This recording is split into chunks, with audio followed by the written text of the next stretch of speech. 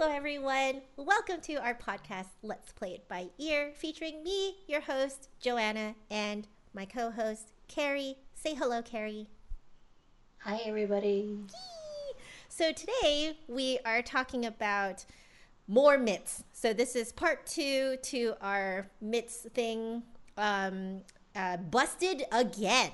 All right. So, first off, we're both teachers. We're both music teachers. So I would say that a lot of the myths that we deal with or that are expected of us um, surround teaching lessons, music lessons, stuff like that. So let's start with you, Carrie. What, I guess, frequent myths do you deal with as a music teacher and in music lessons? Um, there is one that comes to the top of my mind. I think maybe not so much that I have to deal with, but excuse me, one that I've heard Mm-hmm. kind of circulating around. I don't remember where or who says these things. Um, but it goes something like those who can't play or perform, they teach. Yeah. Yeah. It I definitely felt this a lot in school. And Mm. I think cuz I felt like an underdog in school. I had a Me lot too. of right? Like I had a lot of problems with how I performed, how I played, not the strongest solo player. So it kind of like I kind of felt like it was weird because I love teaching. And I think that Mm. teaching involves incredible amount of skill to Mm-hmm. relay information. Um, but I just didn't feel it was really respected when we were in school. It was seen as like easy money. That's what how it was Mm. seen as. Um, I don't know. What did you think? Like, or what did you Y- experience? Yeah, it felt like I mean, before graduating school, it just felt like something a lot of our peers would do just to, like you said, easy, quote unquote, easy money, because it's not. Teaching is never easy, really. Um, and also something that's just expected of you, I think, as you progress.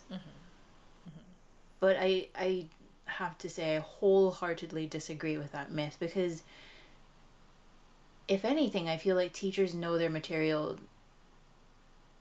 better, dare I say? Yeah, Um, yeah. and like you said, it is a definite skill to know how to relay that information to um, different age groups. Like for yourself, you teach majority adults. Yep. I teach the earlier years, the younger years, to all the way to upper, like late teens. Mm-hmm. I take it from So late teens and on. yeah, you continue. Yeah. So it's just a matter of knowing like what information you need to relay to that age group at that point, but also using the words and the terminology that they understand. And if Mm-hmm. they don't understand, how can you reword that? How can you rephrase that or demonstrate it so they understand? And also catering to different learning styles as well too. Yep. Yep. Yep. Yep. So yeah, I don't agree with the myth. I don't agree with it either because at least I feel that um, I definitely felt like it was seen as easy money in Hmm. um, in music school because you get paid a lot more per hour. Um, but what you don't see behind the scenes is what happens on your off hours. Yeah. Because it's not a true 9 to 5. Um, if you teach locally, you're always going to be teaching in the afternoon and the evenings and on the weekends. So you're essentially teaching exactly not in the 9 to 5 time. Hmm. Um, right now, I'm very lucky to work basically between 10 to 6, which is very unusual, but it's because I get to teach people in different time zones. Um, Hmm. And so for them, it's in their evening. For me, it's in during the workday. So like that has only happened though because we have the technology to do so. I mean, Yeah. we're using technology right now to even record this podcast, you know? So, like, I'm used to doing long distance stuff, you know? And, like, but, you know, when you're a typical musician, I would classify myself as pretty atypical. But if you're a typical musician, you're actually teaching pretty much between, like, when school gets out, so like 3 or Hmm. 4 p.m., to like 9, something like that. I mean, usually kids will, the latest a kid will stay for a lesson is like 9, but that's like a high school student, you know. Hmm. You know, like little kids go to bed at like 7 or 8 p.m., you know, like they kind Yeah. of have to have their lesson at like 4, you know. Hmm. So you're really only teaching like 3-4 hours in the afternoon, and that's it. And people are like, oh man, you get paid so much per hour. It's like, well, I mean, you only get paid like for like 3-4 hours, you know. So like Yeah. it kind of evens out in terms of the money. So like it seems to be easy money, but the prices that you are teaching when other people are off, so Hmm. you're working when other people are off, it does make your social life fairly non-existent as a result.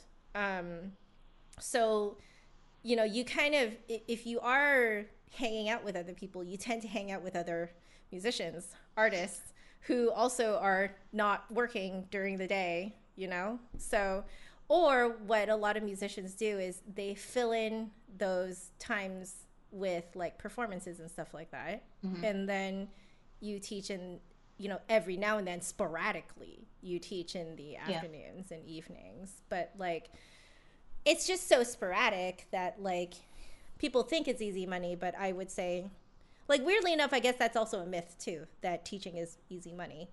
um Mm. Yeah, that's true. it's not, but like there's a, like, just the fact that you have to think about a lot more than just music when you're teaching, Hmm. because you're thinking about the student, as you're saying, you're thinking about what is appropriate for them to learn. um, you know, how old are they, where are they in their development, um, you know, and also like what do they want to learn. Like for me, I actually usually have to push myself to not explain things in such an elementary fashion, because Oh, all of my students want to know the full context for something. right. So they want that whole lesson where when I'm talking about a certain, you know, piece of music, I talk about that time period, talk about the historical context, talk about where the flute was in the development at the time, blah blah blah. Like they want all of that, you know. Hmm. I would say most kids probably don't care. At least I didn't care when I was a kid. So like that has really pushed me, because like I almost kind of feel like if you're to ask any random performing musician a random question like that, just like suddenly give me the historical context of this piece and the development of the flute at that time, it's basically a master's defense. That's what I did Hmm. for my master's defense. It was half an hour of me taking this piece, analyzing it to high heaven, and then talking about it and talking about the historical context of it, the music theory concepts behind it, and also the, you know, the development of the flute at that stage, who was it written for, etc. For half an hour, and then the second half an hour was they gave me a piece of music. I had 48 hours to study it, and I had to do the same thing: historical context, the music theory concepts that are being demonstrated in it, and like, you know, how is it significant to me as flutist, right? Hmm. That is every lesson for me. That's intense. Like I don't think that that is, like, that is not, it's not easy. It's not. It's not. To be fair, for performers, they would know this as well, I think, Yeah. at the back of their minds. Yeah. or they might do a bit of light research just to remind themselves. But for teachers, it's very much at the forefront. It's what you have to articulate on a daily basis if you teach every day to the students. It's like constant presentation. You're Yeah. actually constantly presenting this information. Hmm. And it's it definitely you it's not just because you can't play that's why you're teaching. It's a choice to teach. Yeah, it's a passion as well too. Yeah, it's a choice, it's a passion, it's something that you're convicted to do Hmm. because it fulfills you. Yeah. And It's because you want to ensure music lives on as on. well too. So you have to encourage the next generation. And for on my end, like for your younger kids, you very much have to encourage them and to kind of explain to them why we have to do things a certain way, why you want to make it sound like this, because I tell them you're trying to tell a story. If you and I try to draw parallels between Mhm. verbally telling a story. Mhm. It's like using that as a way to demonstrate breath marks, Yeah. or where you breathe, or phrasing ends, where phrasing starts, Yep. things like that. It's a lot of brain work. And if Yes. you have a full studio like yourself, it's a lot of time that you have to spend to research that, to cross reference, and also just to keep things in check, to know this goes for this student, this goes for that student, Mhm. and not to get things mixed up. And you do it often enough that sometimes you do kind of have a prepared shtick. Like, I have almost Yeah. sort of like a frequently asked questions like mental list. One of them is the development of the flute, like a Joe's truncated history of the development of the flute over like Hmm. from the Baroque era till now, and like how it affected the music that was written for the flute. Like I have sort of like a truncated Joe's history of it that I give to Hmm. students who ask because I've been asked it so many times. But it is basically like a prepared presentation that I just kind of, Hmm. it just lives in my head and I can bust it out anytime. Like, I never thought that I would have that skill, but that whatever the job requires, you kind of end up doing. Like my Yeah. students find it Yeah. disgusting when I like don't even have the book out that I'm telling them to turn to, and I'm like, okay, so like get your book out, turn to page 6. We're gonna talk about harmonics, and they're always kind of like,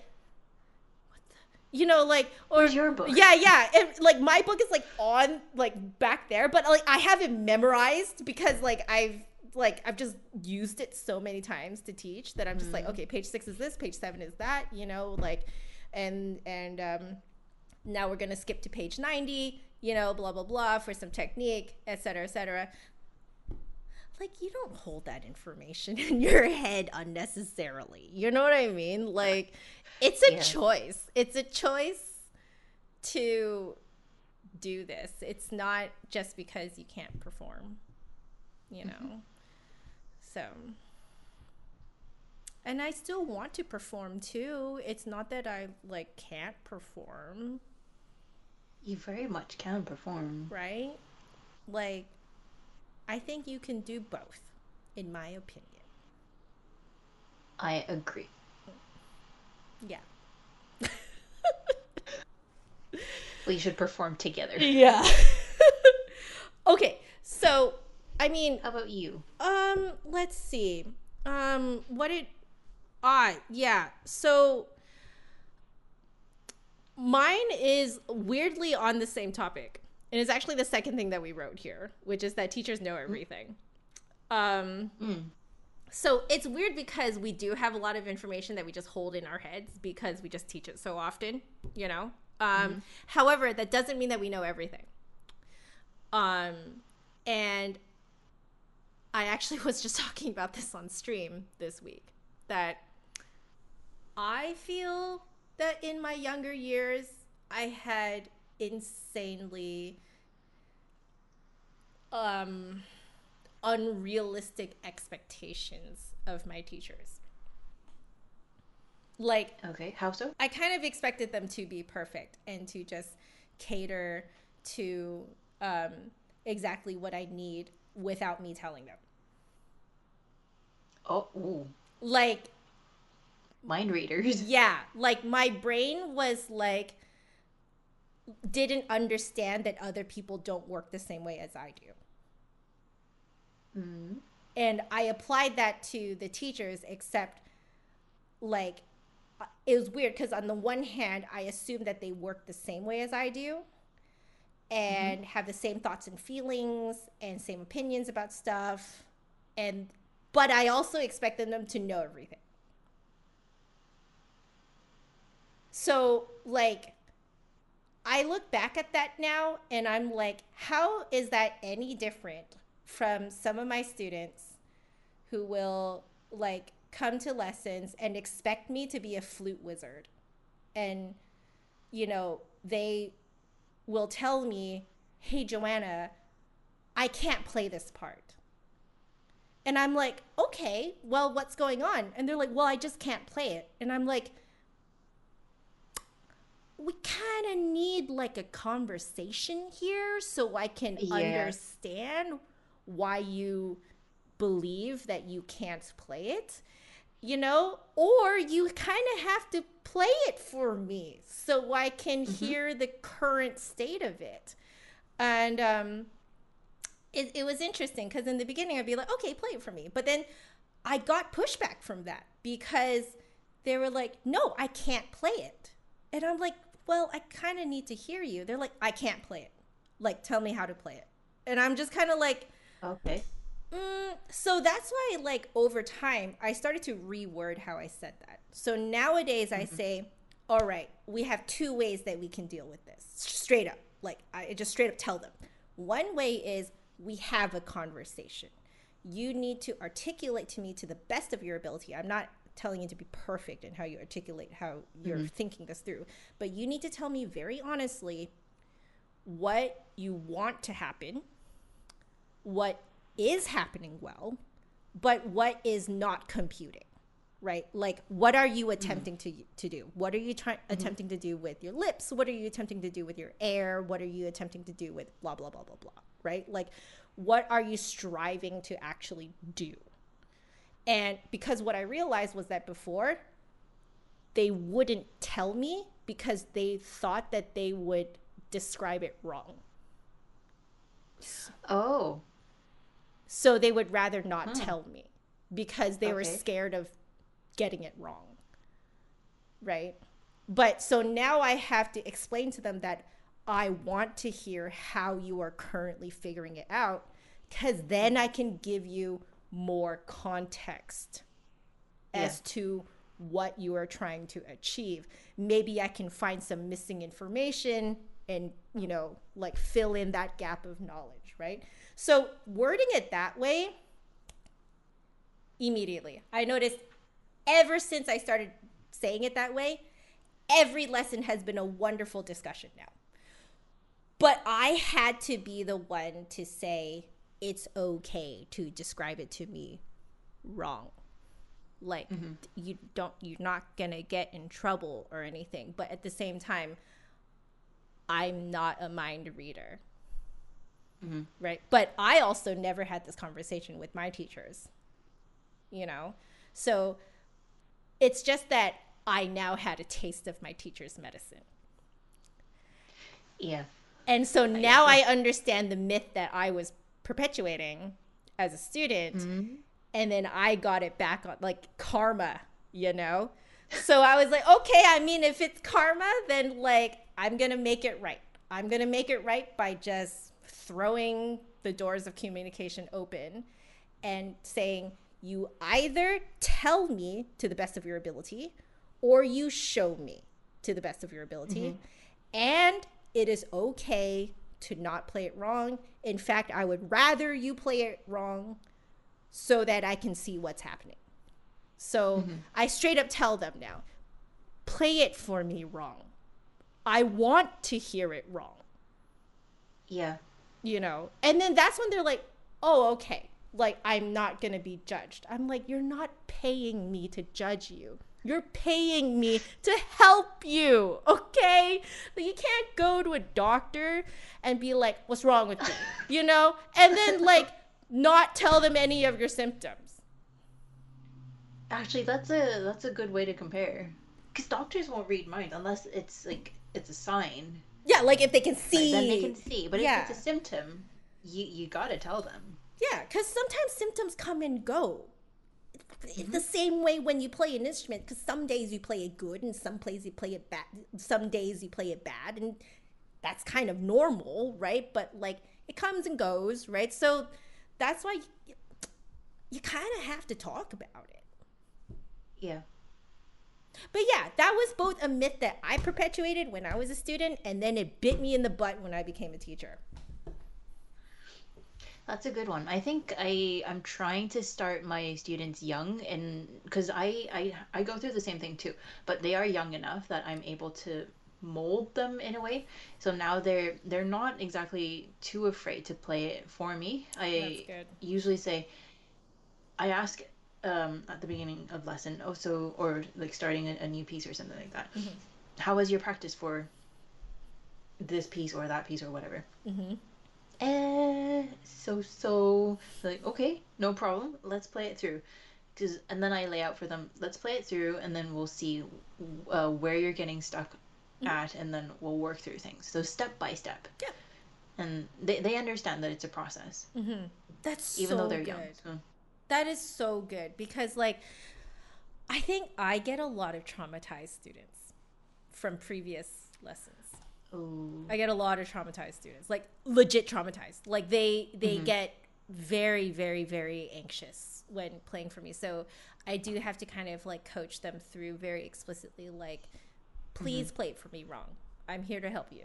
You know, like yeah, I'm not going to put you down that because you didn't do it correctly. In fact, you if I'm just sitting here praising you and just telling you you're really great, you don't need to pay me to do that, okay? hmm, Like, you're paying me for a service, and I'm here to deliver that service. Unfortunately, I cannot deliver that service if I don't have any fodder to use. Like, I need either you telling me something or showing me something. Like, yeah, like I need one of the two, preferably both. yeah, But like it be what it be, right? So yeah. Yeah, I guess that's a challenge with adult students. I never really thought about that because I don't really deal with that age group. yeah, Um, but yeah, for me, I get them young. Sometimes most of the time, I get them when they're just starting. that's so good. You So are that that's a first that's a positive different. experience. Yeah. I try to be. I try my best to be because I think I've been lucky in my own earlier years. I have had Mm, teachers who are very supportive. So that's I've so I've learned good. through that.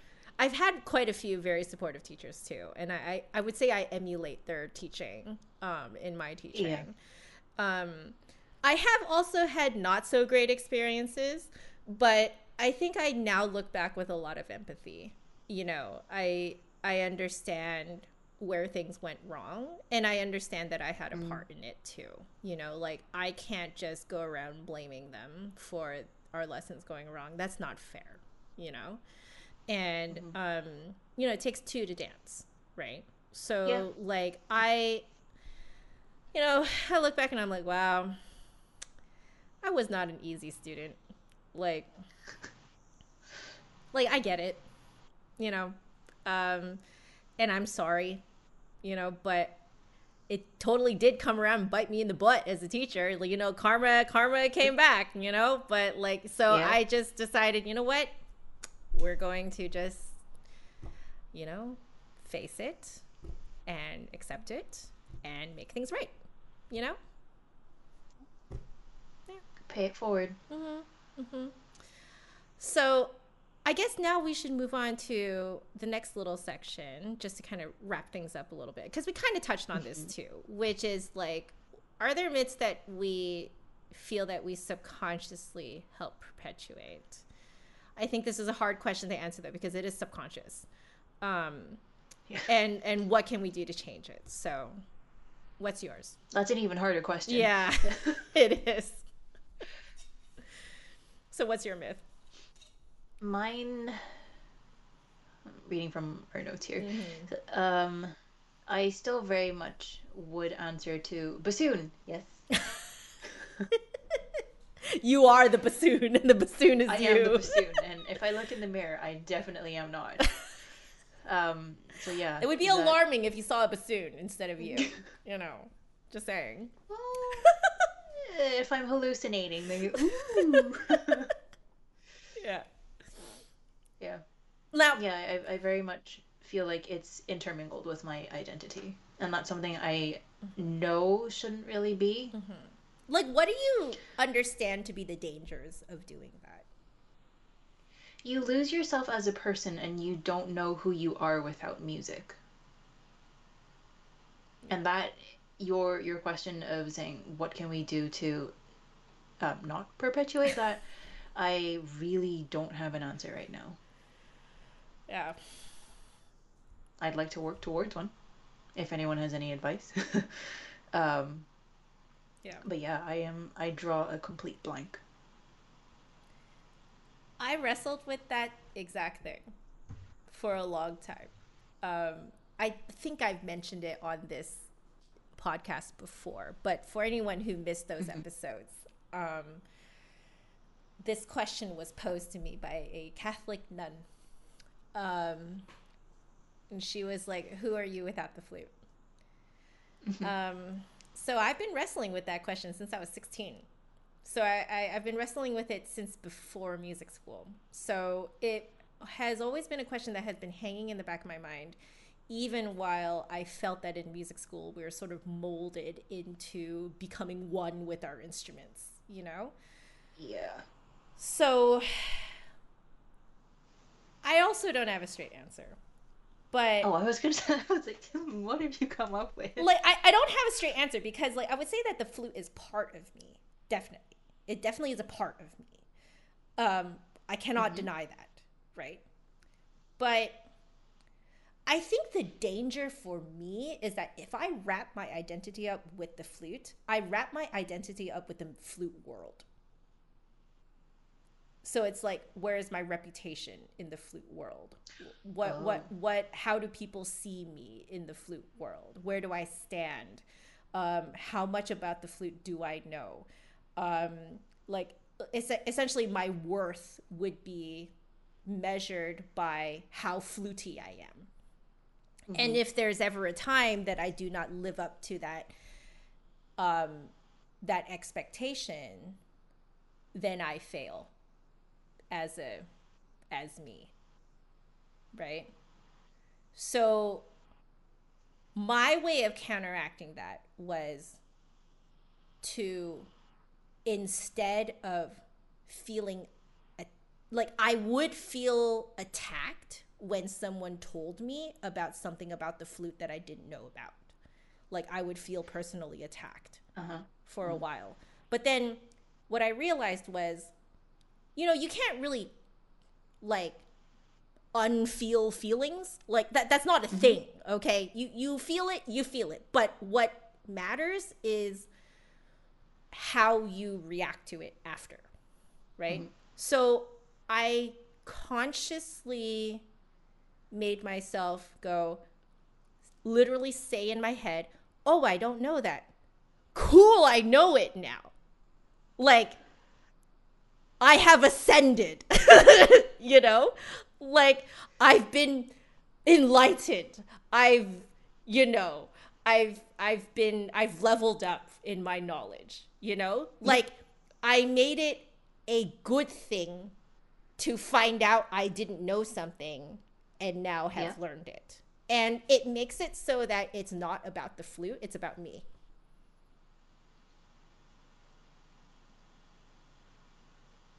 And like weirdly, I find that that helps me separate. Do you do the same thing with other pieces of information that you may receive I do that that's not related to naturally. music? I do that Yeah. Oh, naturally okay. to other pieces of information. I'm always like, oh wow, I didn't know that. That's cool. Like that's Yeah. usually my gut reaction to anything that's not music. But if it is music, Hmm. like even now, from time to time, I'll be like, oh my god, I didn't know that. Oh, But then I'll be like, no, no, no, no. this is a good thing. This is, you know, like I Mm-hmm. had to like consciously, I guess this is like cognitive behavioral, like, you know, Training, training. conditioning. Yeah, it is like I'm like I'm conditioning myself to want to learn about something I haven't learned about the flute. That Mm-hmm. it's a good thing. Like now Mm-hmm. I know this new thing about the flute. And it's not a personal attack. It's okay. Like it's also okay that I felt that it was a personal attack at first. Like I'm Yeah. not denying that either, right? Like I'm recognizing that this is something that I still need to work on as me. Mm-hmm. And like the other nice thing is not only have I learned something about the flute, I've also overcome this, you know, feeling attacked, and I've turned it into a great experience for me. Mm. So it's kind of a win-win, Mm-hmm. you know? But that's how I've been doing it. And it's hard because you don't necessarily always pick up on when you feel personally attacked. Yeah.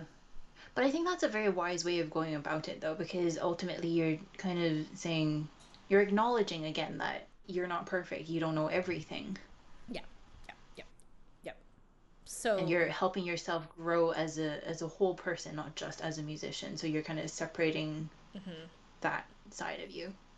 yeah, like weirdly enough, learning more about the thing that you know, really shouldn't use as your full identity, like learning more Mm-hmm. about that and then counting that as like, oh, I learned something. It's really Yeah. weird, but that actually separates you from that thing. Mm-hmm. It's kind of Like, like a personal triumph. Like you said, oh, I've ascended. I now yeah, know yeah, something I didn't know. exactly. It's a personal thing. It's not because the issue with that I find with identifying myself as just a flutist, like, is that if I ever learn anything about the flute that I have not learned before, it means I failed as a flutist, which is why I take it as a personal attack, Mm-hmm. right? Whereas if you think of it as enlightening yourself and making yourself better, right? Like you can't say that as I've I've made, you know, like no one would ever say, "Oh, I've just made my identity as the flute better by like knowing that." No one actually says that. I mean, that's probably true, but no one ever says that. Like everyone's always like, oh my god, like, you know, I don't think that way, and you know, and Mm-hmm. I do this for a living. You know, like um yeah, like it's, I've had to, and I'm still doing it now. Like it still is feel personally attacked, then think about how I actually want to react and make the move to actually react that way. Like, Mm-hmm. ooh, let's learn more about this. Let's enlighten myself. Again, it's myself. It's not my flute self, you know? Yeah. Like, Yeah. it's very strange, but it works for me. Working, that is. Like, I'm still working on it. It's definitely a work in progress. Well, that's why we don't have an answer to that question. Yeah. I don't know if we ever will, to be honest. I don't think so. I've started to be okay with this being Hmm. a perpetual question. Yeah, I think so too. I think it's more important that we, one, are aware of it, two, Yeah. are acknowledging it, Yeah. and we're actively trying to, well, not so much separate ourselves from the musician self, but just knowing that if we ever were to stop doing music, we don't stop being ourselves. We still exist. Hmm. Um, it's just a certain component of us has changed. Yeah. I like the wording of that too. Changed. You know, like it's, I think that like at the end of the day, you know, the bassoon is always going to be a part of you, you know. And the flute, Yeah, I like that too. right? The flute is always going to be a part of me. Hmm. Like you like I understand the world, a lot of it through the worldview of a flutist, you know? Yeah. Like, and that's okay. Like, you can still have that separate from the instrument. Hmm. It's possible. You can, you know? But like, fully wrapping up your self-worth in the instrument though, like that is a bit That's like, dangerous. yeah, like the instrument is not forever. There are Hmm. trends in the bassoon world, the flute world, of how you play certain things, and there's things come and go, generations pass, Yeah. so like you can't put your self-worth in something that is that fleeting and changing. Hmm. Very well put. Well, um Mm.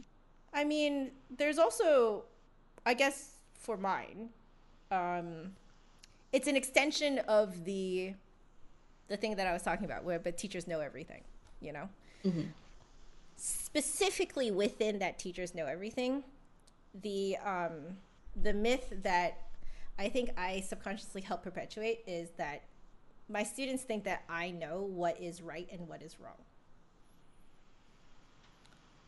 on the flute. So, Oh, right, like I get it's all probably, black and white. yeah, exactly. The most frequent question I get is, um, "Am I doing this right?" That's the most frequent question I get, and like they'll show me a fingering, or they'll show me a posture, or they'll show me, what their lips are doing, blah blah blah. And I believe that I subconsciously perpetuated this because I made a whole bunch of how-to videos on YouTube.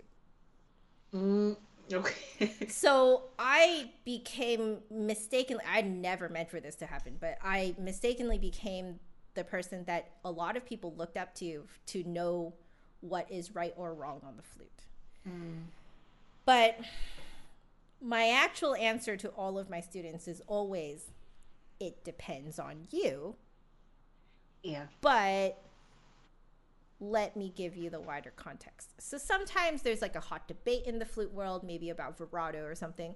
So I'll give them both sides of the debate. And then I will say why I agree with actually both sides. So Hmm. a lot of times it has to do with projection and what venue you're playing in. Your vibrato can actually sound quite different depending on where you are, etc. So like I talk about that type of thing.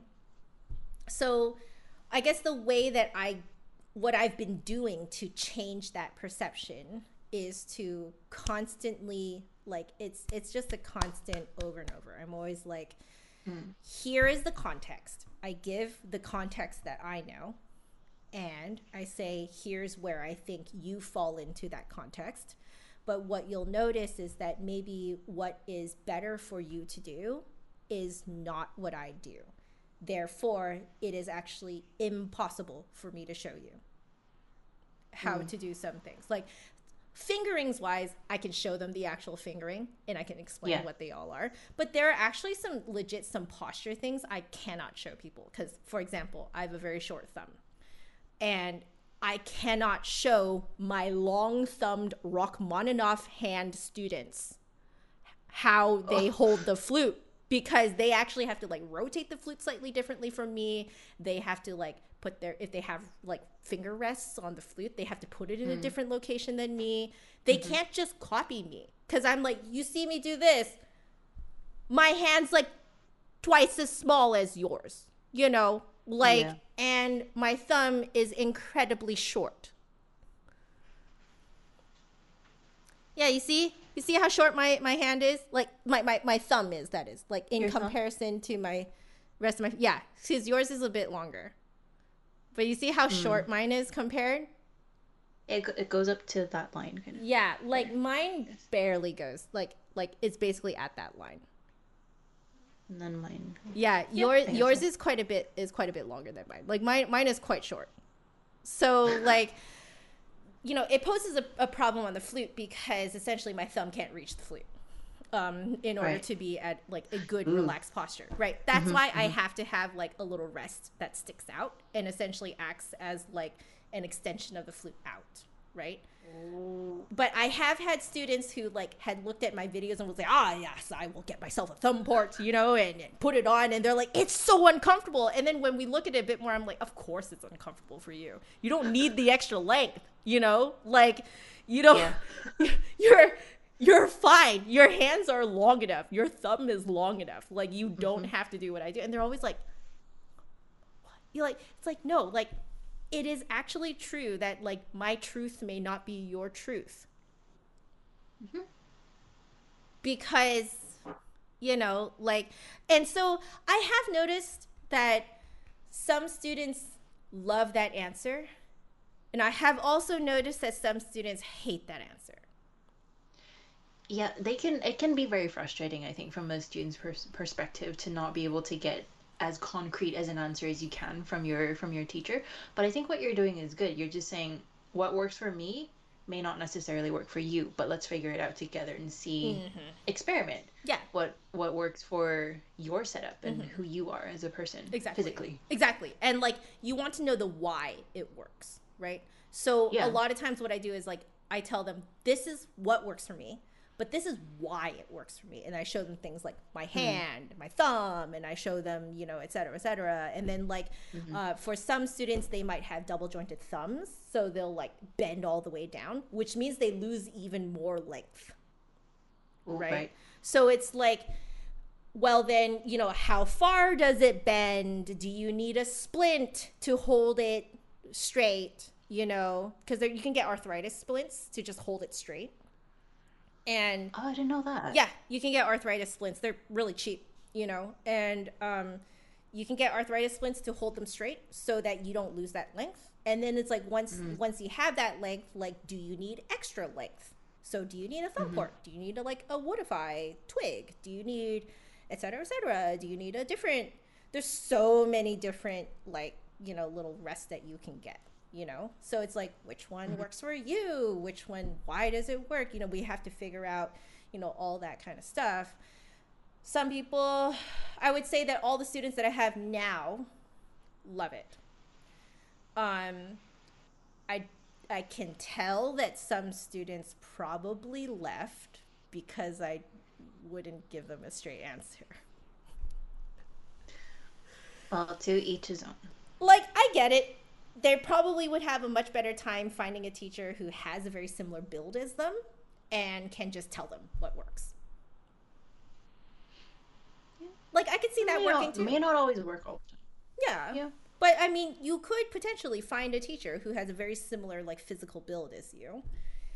And maybe everything they do works for you. That's fine too. So, it's just that if you're working with me, I can almost guarantee that most of my students are not built like me. Um, like, actually, yeah, straight up, most of my students are not built like me.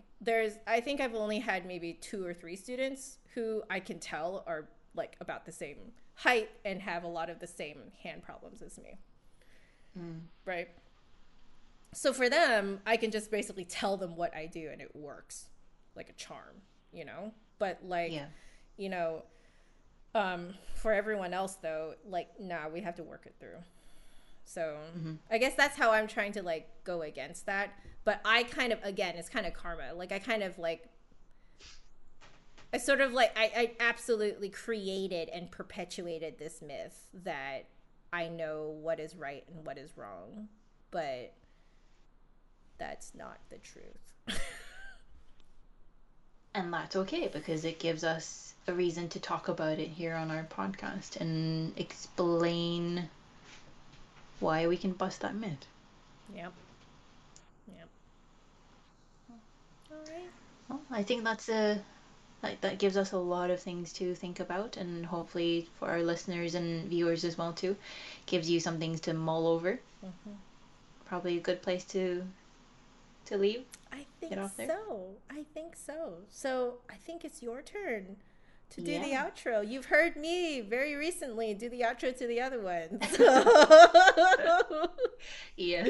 Here we go. Well, thank you so much for joining us for this fourth episode where we bust myths again. This was part 2 of our myth busting program. Mm-hmm. If if any of the myths resonated with you, or our thoughts and our views resonated with you, please feel free to leave us a comment, especially if you're watching on YouTube, Mm-hmm. or if you're listening. If you don't want to find out where you can listen to us as well, we have Anchor.fm. Mm-hmm. You can listen to us there. You can also find a link to that in YouTube videos on our website, Mm-hmm. letsplayitbyear.com. That's our website there. And there's also a contact form on there if you want to reach out to us that way. Yeah. If not, we also have an email, letsplayitbyear.podcast@gmail.com. Mm-hmm. You can send us an email there. Mm-hmm. Or if you enjoy social media, we have Instagram, we have Twitter, which is let_ear, and we also are on Facebook. Yay! So lots of different places you can reach out to us, contact us, and tell us what you think, how you feel.